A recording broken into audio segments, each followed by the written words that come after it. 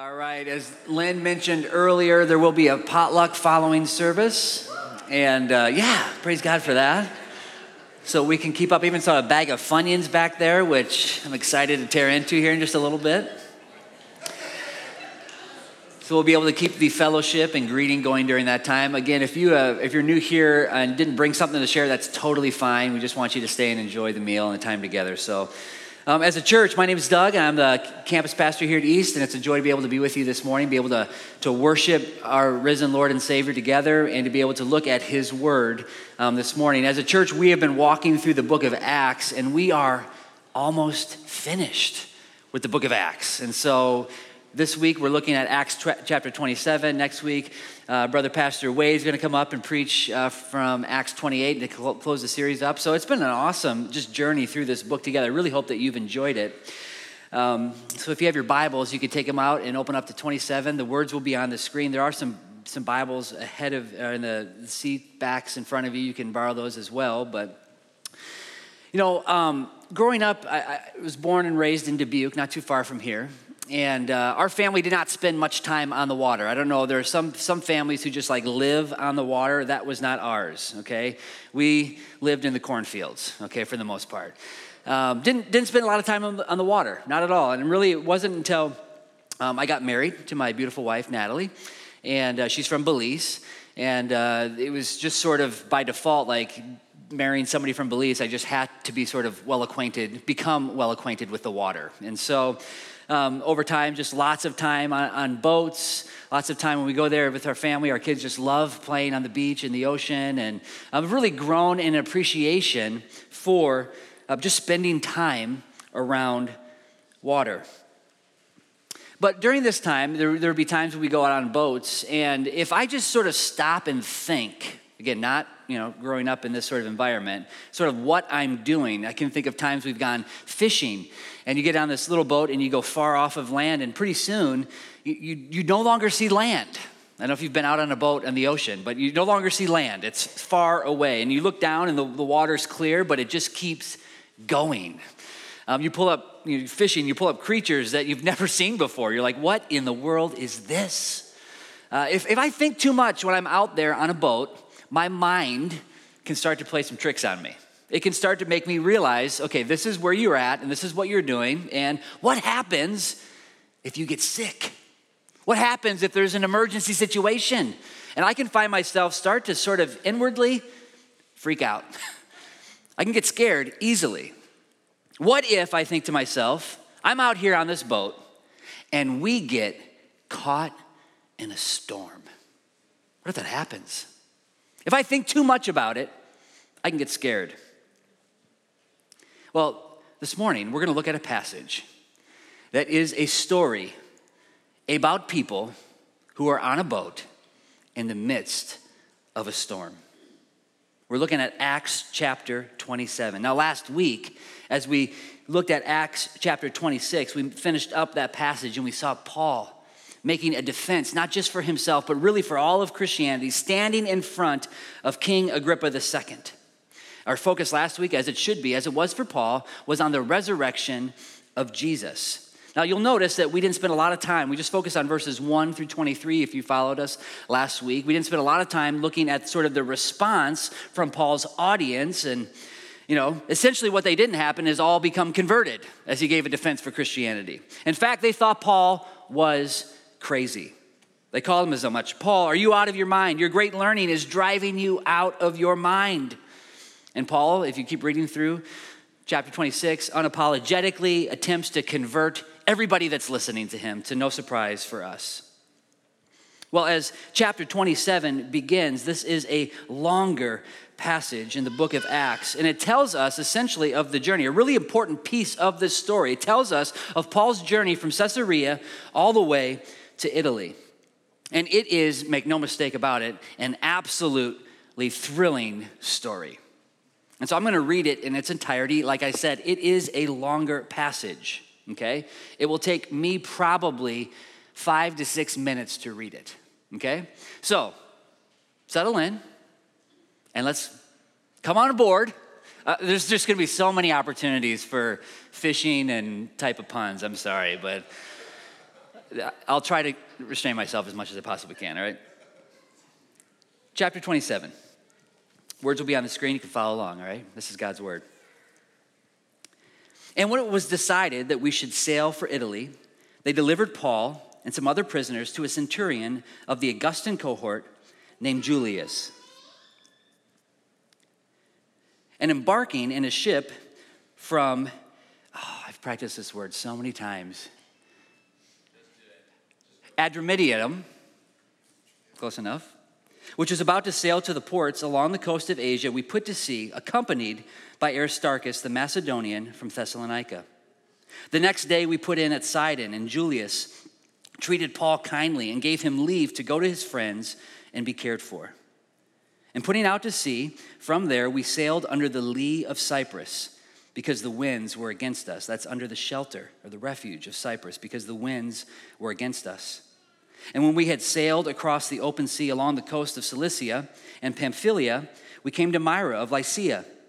There the centurion found a ship of Alexandria sailing for Italy and put us on board. We sailed slowly for a number of days and arrived with difficulty off Cnidus. And as the wind did not allow us to go further, we sailed under the lee of Crete off Salmone.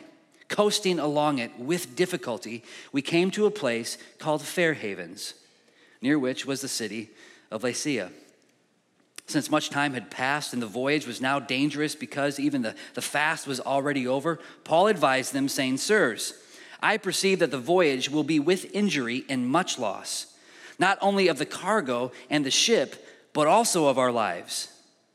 But the centurion paid more attention to the pilot and to the owner of the ship than to what Paul said. And because the harbor was not suitable to spend the winter in, the majority decided to put out to sea from there, on the chance that somehow they could reach Phoenix, a harbor of Crete, facing both southwest and northwest, to spend the winter there. Now, when the south wind blew gently, supposing that they had obtained their purpose, they weighed anchor and sailed along Crete close to the shore. But soon, a tempestuous wind called the northeaster struck down from the land. And when the ship was caught and could not face the wind, we gave way to it and were driven along, running under the lee of a small island called Cauda. We managed with difficulty to secure the ship's boat. After hoisting it up, they used supports to undergird the ship. Then, fearing that they would run aground on the Syrtis, they lowered the gear, and thus they were driven along. Since we were violently storm-tossed, they began the next day to jettison the cargo. And on the third day, they threw the ship's tackle overboard with their own hands. When neither sun nor stars appeared for many days, and no small tempest lay on us, all hope of our being saved was at last abandoned. Since they had been without food for a long time, Paul stood up among them and said, "Men, you should have listened to me and not have set sail from Crete and incurred this injury and loss. Yet now I urge you to take heart, for there will be no loss of life among you, but only of the ship. For this very night there stood before me an angel of the God to whom I belong and whom I worship. And he said, 'Do not be afraid, Paul. You must stand before Caesar. And behold, God has granted you all those who sail with you. So take heart, men, for I have faith in God that it will be exactly as I have told him. But we must run aground on some island.' When the 14th night had come, as we were driven across the Adriatic Sea, about midnight the sailors suspected that they were nearing land. So they took a sounding and found 20 fathoms. A little further on, they took a sounding again and found 15 fathoms. And fearing that we might run on the rocks, they let down 4 anchors from the stern and prayed for day to come. And as the sailors were seeking to escape from the ship and had lowered the ship's boat into the sea under pretense of laying out anchors from the bow, Paul said to the centurion and the soldiers, 'Unless these men stay in the ship, you cannot be saved.' Then the soldiers cut away the ropes of the ship's boat and let it go. As day was about to dawn, Paul urged them all to take some food, saying, 'Today is the 14th day that you've continued in suspense and without food, having taken nothing. Therefore I urge you to take some food, for it will give you strength, for not a hair is to perish from the head of any of you.' And when he had said these things, he took bread, and giving thanks to God in the presence of all, he broke it and began to eat. Then they all were encouraged and ate some food themselves. We were in all 276 persons on the ship. And when they had eaten enough, they lightened the ship, throwing out the wheat into the sea. Now, when it was day, they did not recognize the land, but they noticed a bay with a beach on which they had planned, if possible, to run the ship ashore. So they cast off the anchors and they left them in the sea.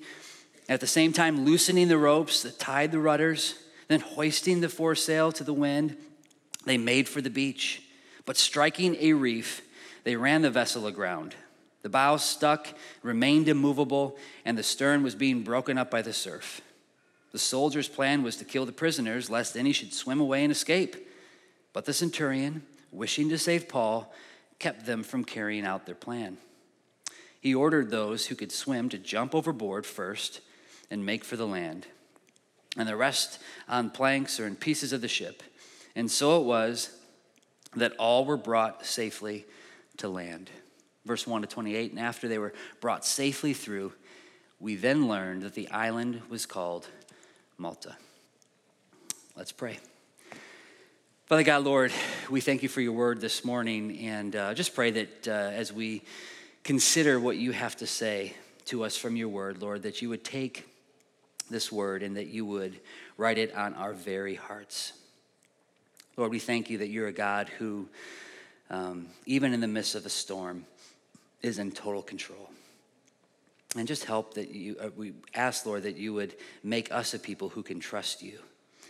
Lord, when everything around us doesn't make sense, when it's confusing and difficult, Lord, I pray that you would help us to be a people who finds our hope and trust ultimately in you. We ask these things in the mighty name of Jesus. Amen. Well, as I said before, make no mistake about it, this is really an absolutely thrilling story. And ultimately, it is a story about the fulfillment of promises that were made by God. How God is faithful to his word. In Acts 1:8, if you remember sort of the banner over the book of Acts, there's this command, there's this promise that's given that God's people will be his witnesses in Jerusalem and all Judea and Samaria and throughout the entire region. Throughout the book of Acts, as we've studied it, we've seen that God does precisely what God says. That as Paul goes, he goes again and again from one city, and the disciples, as the message spreads, it spreads from one city to the next. Just to the point where we have here in our story, him arriving in Italy.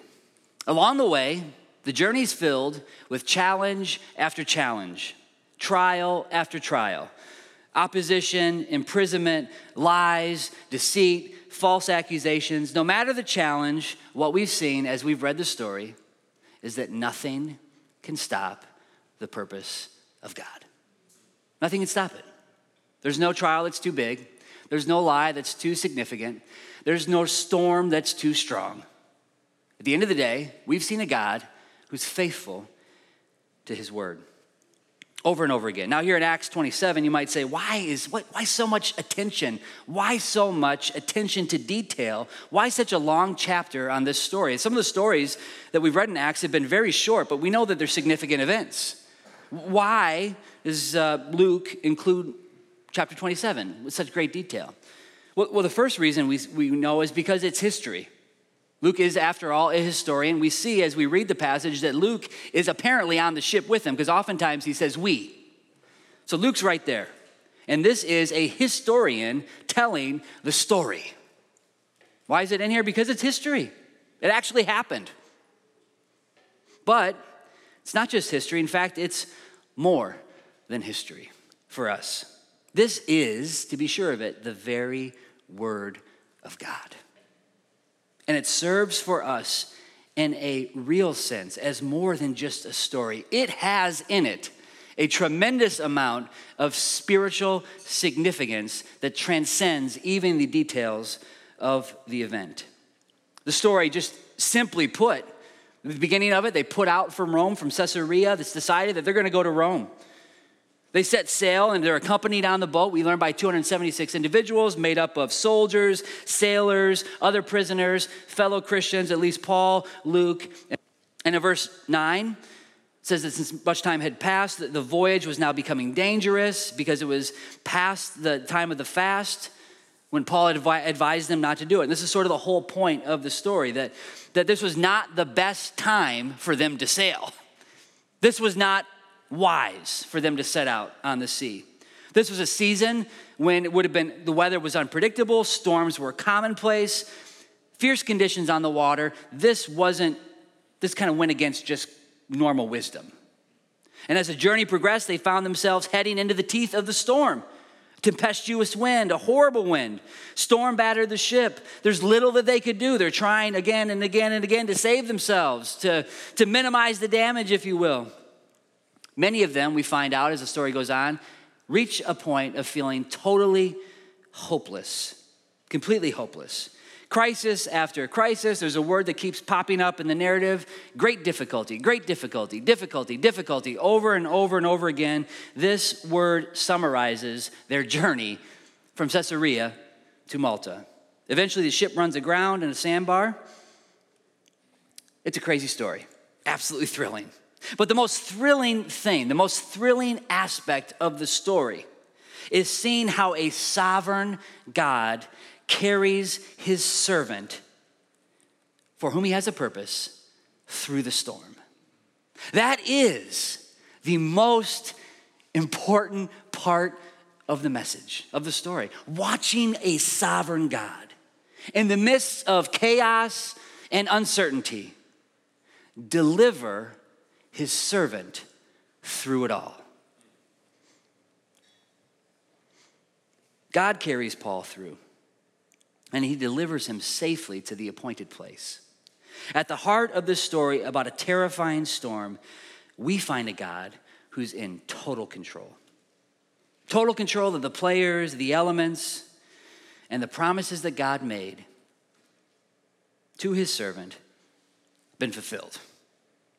So, oftentimes I like to come up with just a big idea that sort of hangs over the whole passage. I want to phrase it this morning in the way of a question, to just ask you. The question I want to ask you as we look at this passage is, you will see a significant parallel between the storm that Paul endures and storms that are commonplace in just a normal person's life. There's a direct parallel here. And the question, as we are a people who are regularly going through our own storms, they look different, but seasons in our life that are marked with difficulty. The question I want to pose you, for you to consider, is how do you navigate those storms?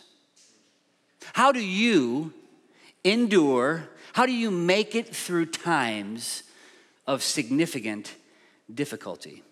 Now, in order to help us sort of see how God wants us to navigate times of difficulty, I want to approach the text a little differently this morning. One, because it's just so massive, is I want to simply look at two different perspectives, two individuals who are on the boat. And I want to consider the significance of the storm for them, how they got in the storm in the first place, and how they responded once they were there. So the first person that we're going to look at is that of the centurion. We're going to look at the centurion, an individual who is, alongside of Paul, is right there, accompanied by 275 other individuals, on a boat in a storm. It's important as we look at the centurion to remember that the whole reason they're in the situation is because the centurion refused to heed the warning of God. The reason why the centurion is in the storm in the first place is because he rejected the warning that came from God. If you go to verses 9 through 12, since much time had passed, the voyage was now dangerous, because when the fast was already over, Paul advised them. He goes to the centurion. He goes to those who are commanding the ship. Sirs, I perceive that the voyage will be with injury and with much loss, not only the cargo and the ship, but also our lives. And then verse 11, but the centurion paid more attention to the pilot and to the owner of the ship than to what Paul said. See, Paul saw the writing on the wall. He could tell what was going to happen Now remember, this is an individual. First of all, the season was obvious, a time of year when storms were commonplace, but also consider Paul himself. We've just been reading the story of his journeys that now at this point have maybe a total of about nearly 30 years of journeying. When people consider all the different places that he traveled by land and by sea, and you add up all that distance, people come up with the number of about 3,500 miles that during these three decades that he traveled, 3,500 miles specifically by sea. This was an individual who understood the dangers of traveling at sea, who understood what was at stake. Not just that, but in 2 Corinthians chapter 11, Paul himself says 3 times he was shipwrecked. 3 times before this, a night and a day he spent adrift at sea. This was an individual who, like I said last week, maybe he was a little too familiar with prison than most of our pastors. You think you want your pastors to be? He was also oddly familiar with being shipwrecked. And here he is. He's giving them advice. He's telling them, he's a man who knows a bit about the difficulty and the dangers of sea travel in the Mediterranean. Yet the centurion suspended better judgment. Rather than listening to Paul, the messenger of God, he listened to the pilot and the owner of the ship. Normally that would have been wise, but at this point, when their lives are at stake, it was God who was addressing them. He had sent a messenger to them, and the message he brought, this is a bad idea. What the centurion needed was not a better understanding of sailing. He didn't need more experience managing a ship. He didn't need more experience sort of determining the weather conditions, assessing, is this safe or not? Ultimately, what the centurion needed was to get a hold of what God was saying. And Paul says as much in verses 21 and 22. He stands up and says, men, you should have listened to me and have not set sail from Crete and incurred this injury and loss. See what Paul's saying? He's saying the reason you are in this situation in the first place is because you refused to listen to the word that was spoken to you from God himself. He's pointing out the great folly of ignoring the messenger of God, hence the message that comes directly from God. Now here's the deal. There are a number of reasons why people find themselves in seasons of great difficulty. There are a number of reasons why maybe some of us even here today, we might be going through the teeth of a storm as we speak. And there could be a number of reasons why that happens. Certainly one of those reasons can be, this is not necessarily, I don't know the storm, I don't know your situation, but for some of us, I know seasons in my life, storms I've walked through in my life, and this can be true of when I look back there. One reason some today find themselves in moments not unlike the centurion, in a storm of great trouble, needing wisdom, needing guidance, needing counsel. And then when the word of God is spoken, when the wisdom of the Lord is right in front of us, it's not followed. It's ignored. It's rejected. Rather than the wisdom of God, the centurion followed his own wisdom, his own instinct. He relied on his own ability. He trusted in himself to get through the storm. Like I said, some of us may find ourselves in similar situations. Maybe we're not on a boat out at sea with wind and waves crashing against our lives. Maybe we're facing relational storms, financial storms. Maybe we look at the world and the culture around us and we say, storm, future storms. Like the centurion, our greatest need in the midst of those storms is to grab a hold to the wisdom, the guidance, the counsel that comes from God himself. To listen to God's word. I'm afraid that far too often we follow the path of the centurion. We hear God's word. It's obvious. But our decision is to trust in our instinct or our ability or our education rather than the obvious word of God. The classic biblical example for this is Jonah. The word of God came to Jonah. Message was clear, yet Jonah disobeys. God says, go this way. Jonah goes that way. And before he knows it, he finds himself in the midst of a storm, eventually in the belly of a great fish. Things aren't going well. It's not because the word of God was hard to understand, but it was because the word of God, the counsel, the wisdom, the direction of God was blatantly rejected. Some of us will find ourselves in storms because we are pushing God's word aside. And these are just the natural consequences. For us, if that's you today, maybe as you consider your life, and maybe there's obvious message from God, clear it from his word, and you have been rejecting it. The good news is, just like the word came back to Jonah, he repented and listened.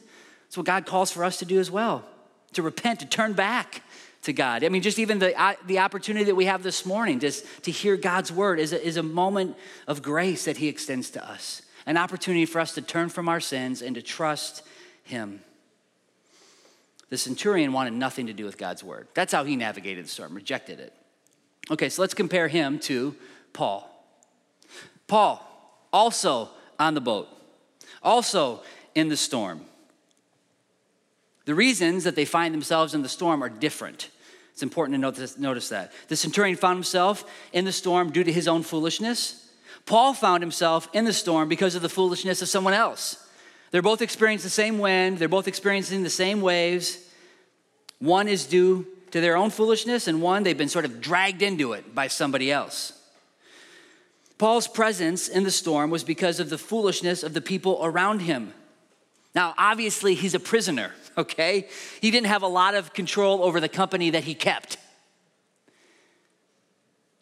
But some of us, maybe we find ourselves in the storm, and just as a side note, because maybe of the people that we surround ourselves with,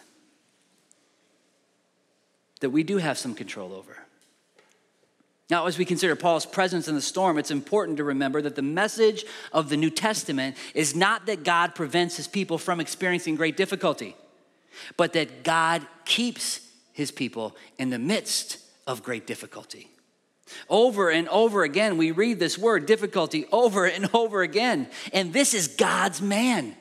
This is his servant who he has a specific purpose for. And he doesn't keep him sheltered from the storm. He's in the midst of it. The message of the storm of the New Testament isn't that he prevents us from it, but that he keeps us in the midst. It's important to keep that in mind.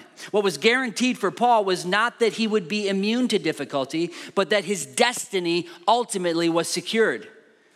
We've seen it over and over again, trial after trial, beating after beating, accusation after accusation. Nothing, while he endures great pain and difficulty, nothing can stop him or get in the way of him accomplishing the purposes that God has for him. Now, they're all there, 276 people in total, in the same boat experiencing the same storm. Yet we see dramatically different responses from Paul and from the others. The sailors and the soldiers, they respond in one way. Paul has a different response. Look at how the others respond. You see it in verse 30. And as the sailors were seeking to escape from the ship, they had lowered the ship's boat into the sea under pretense of laying out anchors from the bow. Throughout the narrative, you see the sailors and the other passengers on the ship responding in one way. Let's get out of here. Abandon ship. They're throwing everything overboard in desperation. We learn that all of them, they've all been without hope of being saved. They are praying just for day to come in the middle of the night. Apparently, they're not eating anything since the storm began.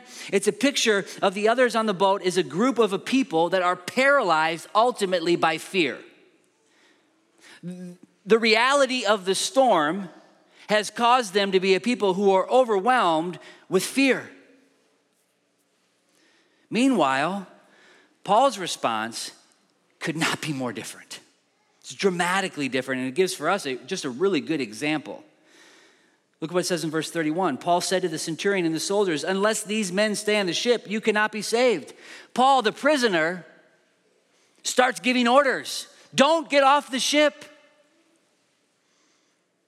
Then in 33 and 36, as day was about to dawn, Paul urged them all to take some food, saying, today is the 14th day that you've continued in suspense without food, having taken nothing. Therefore, I urge you to take some food, for it will give you strength, for not a hair is to perish on your head from any of you. And when he said these things, he took it, broke bread, gave thanks to God. In the presence of all, he broke it again and said, of all he broke it and began to eat. Then they were all encouraged and ate some food themselves. He brings, Paul, the man of God, he brings in the presence of a difficult, horrible storm, a sense of calm and leadership that not just is totally needed, but that others on the ship benefit from.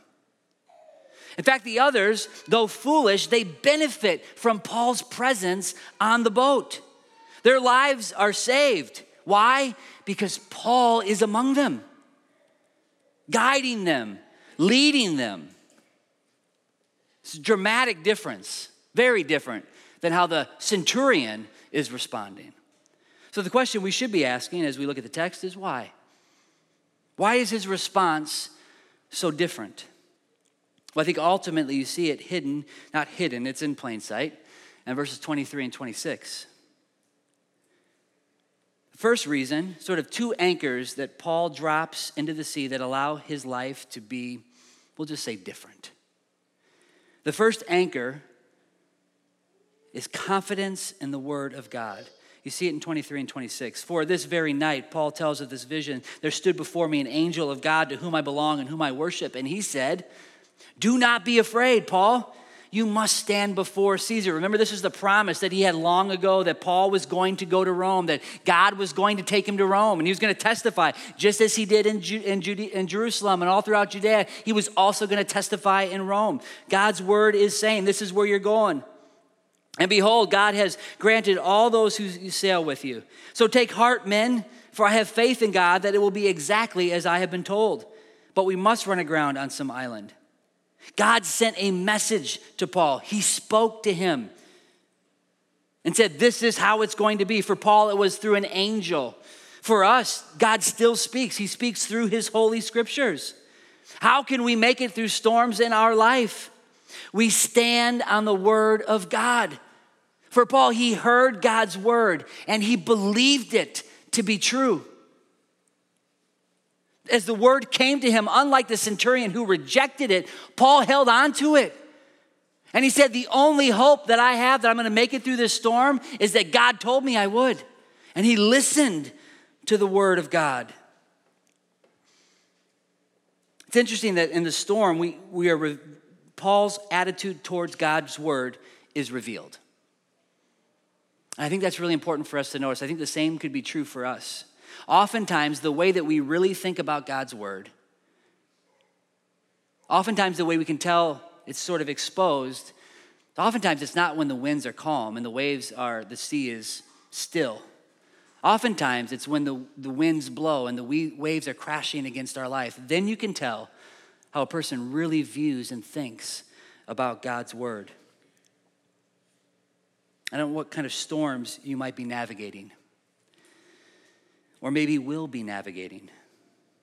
What kind of winds will be blowing against your life? Opposition, sickness, pain, grief, loss, depression, relational strife, loss of a job. But I do know that one of the ways that God will see you through is by holding on to his eternal and true word. Not rejecting it when it comes to you. Trusting in his promises. Now, one of the other anchors that Paul drops is not just the confidence in the word of God, but also we see that he's committed to the purpose of God. So he holds on to the word of God and he is committed to the purpose of God. In verse 23, for this very night there stood before me an angel of the God to whom I belong and to whom I worship. Paul's commitment was to the one whom he belonged, the one whom he worshiped. His commitment was to God. He didn't belong to Caesar. He didn't belong to his captors. He didn't even belong to himself.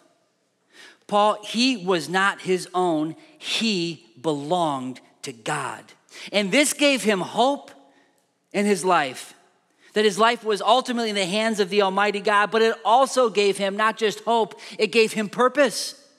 It was God who was calling the shots, directing his steps. He was the captain of Paul's life.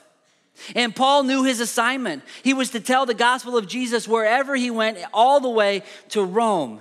The purpose was clear, and Paul was committed to that purpose. He didn't second guess it. The vision was clear. Now you might be sitting here thinking, as I was reading this text, the thought that jumped into my mind, Paul was so lucky. He was so fortunate because God gave him a very specific purpose. And oftentimes in my life, I'm like, God, make it clear. What do you want from me? What am I supposed to be doing? I don't know if you are similar or you can relate, but oftentimes I think to myself, will you just tell me what to do? And there are seasons in our life where we're trying to discern God's will and understand his purposes for us, right? And sometimes those are unique, like Paul's was unique. But here's another thing to keep in mind. There are so many purposes that God has made abundantly clear in our life. We don't need to wait for a word because he's given to it. He's spoken clearly. He wants us to love him with all of our heart. He wants us to love our neighbor as ourselves. We're to spread, like Paul is, the message of the good news. He wants us all to do that, to make disciples, to bring glory to God in all that we do, to follow in the footsteps and the example of Jesus. I mean, you go on and on and on. There are so many purposes that God has made abundantly clear. And he wants us as his people to be committed to those purposes.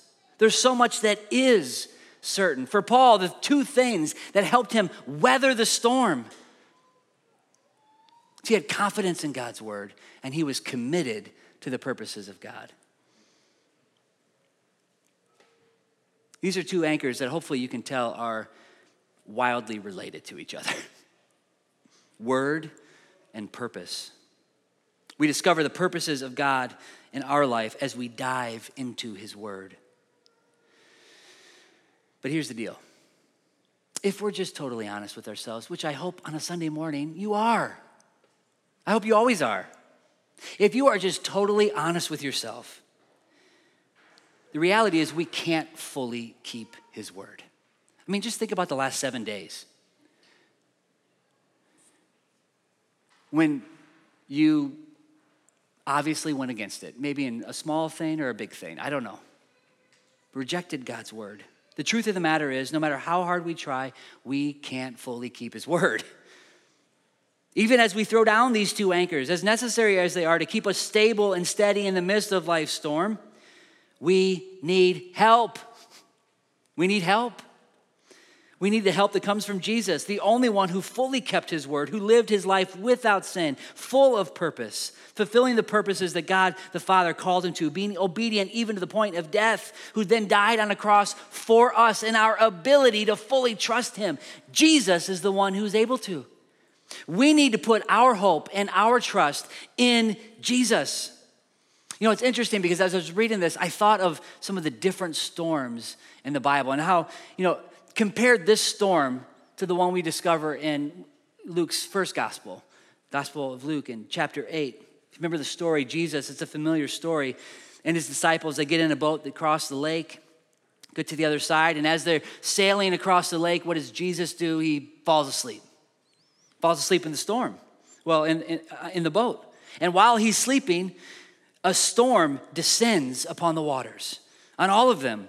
The boat begins to fill. The disciples see that they are in great danger. And Jesus is taking a nap. And what do? They wake Jesus up. And as soon as Jesus wakes up, what does he do? He rebukes the wind Immediately the storm stops, the waves cease, great calm comes on the water. The disciples were afraid and they marveled, who is this? Even the winds and the water obey Jesus. Who is this man? It's a very different story than what we read today. Paul, while he is the messenger in this story, it's interesting, he doesn't attempt to quiet the storm.